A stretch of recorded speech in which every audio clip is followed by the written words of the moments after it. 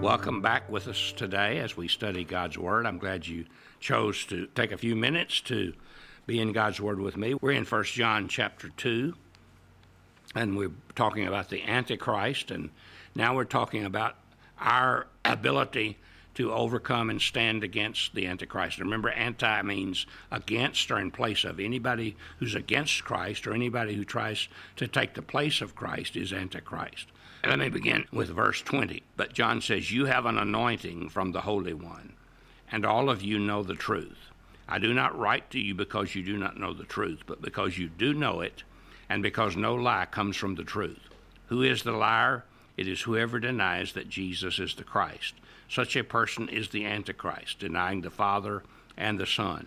But no one who denies the Son has the Father. Whoever acknowledges the Son has the Father also." So, several things are true. If you and I are going to stand true, first, we have God's anointing from the Holy Spirit. An anointing, and he says, you know that. Now, the Gnostics were the people who believed that they had special knowledge, and they wanted to convince the believers in the church that if they weren't in their group, they didn't have this special knowledge. But John says the anointing, the Holy Spirit of God, has come into your life, and he's come into the life of every single believer, and no believer is without him. If you're a true believer, you have the Holy Spirit, and you know the truth because of the Holy Spirit. That's what he is saying. And this Holy Spirit teaches us what we need to know. The Spirit's presence gives us the capacity to understand spiritual things. You see, if we only can understand the things that we see with our physical senses, then we are not spiritual. We have to be able to understand things that we cannot see with our with our normal physical senses, but with our spiritual senses, which is what the Holy Spirit gives us. 1 Corinthians 2 talks about that we have that Spirit who teaches us and who gives us the ability to know. The second thing that will give us the ability to stand true is our commitment to the truth of God. And this is what he says, "If what you heard abides in you, you also will abide in the Son and in the Father," verse 24.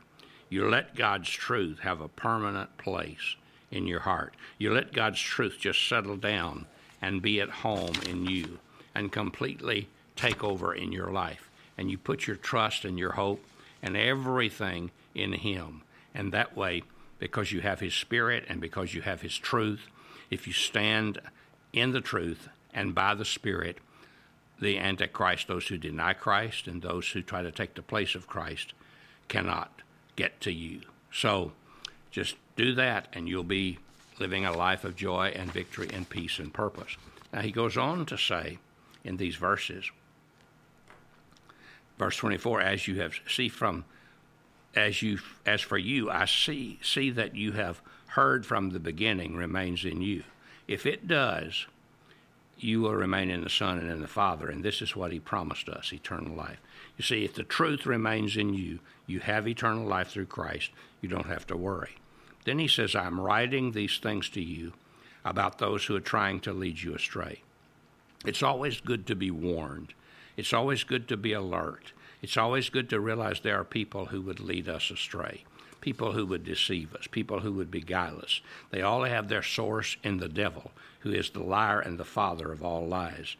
And he goes on to say, as for you, the anointing you received from Jesus remains in you, and you do not need anyone to teach you.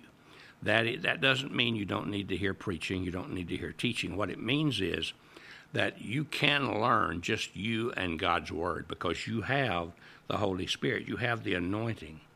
And he says, but as his anointing teaches you about all things, and as that anointing is real, not counterfeit, just as it has taught you, remain in him. So here's the wonderful thing.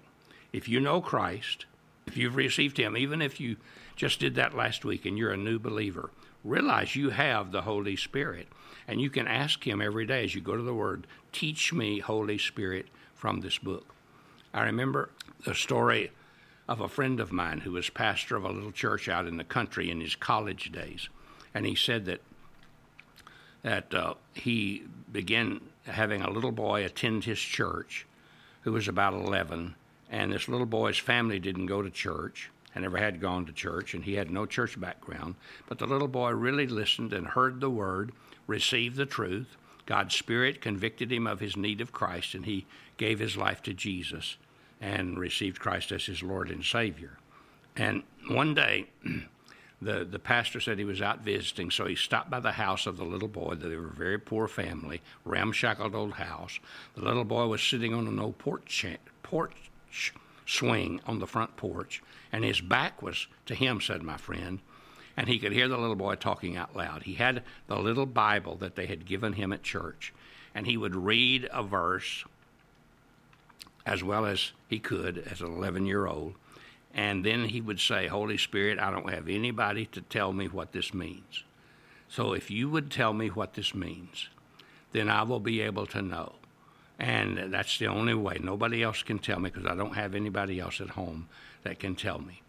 And then he would stop and be quiet for a while, read the verse over again, and then he would say, thank you, Holy Spirit. I think I'm beginning to understand what it means. You see, that little boy had discovered the anointing. He had discovered the Holy Spirit. One of his main purposes is to teach us. Now, he can teach us through the teaching of others. He can teach us through the study with others, but he can also teach us on our own as we open up the Word of God, as we let God speak to us, as we seek him and ask him to teach us. You see, every time you read the Bible, ask the Holy Spirit to teach you. He's the teacher. He's the master teacher. Nobody is like him. People say, oh, I love to hear so-and-so teach, or I love to hear so-and-so teach, or I love to study so-and-so's works. Well, that's all fine and good. I'm not against that at all. I'm just saying, though, don't miss the master teacher. Even if you learn from those other people, you only learn if you allow the Holy Spirit to teach you. So let the Holy Spirit do the teaching. And then he closes out this chapter by saying, and now, dear children, continue in him, in Jesus, so that when he appears, we may be confident and unashamed before him at his coming. You see, Jesus is coming. And we want to be ready. We want to be unashamed. We want to be confident. We want to be doing what we need to do. And he just reminds us in verse 29, if you know that he is righteous, you know that everyone who does what is right has been born of him. So today, live in the light of his coming. Today, walk with him in a life of righteousness, and you'll be ready when he comes. God bless you. Have a great day.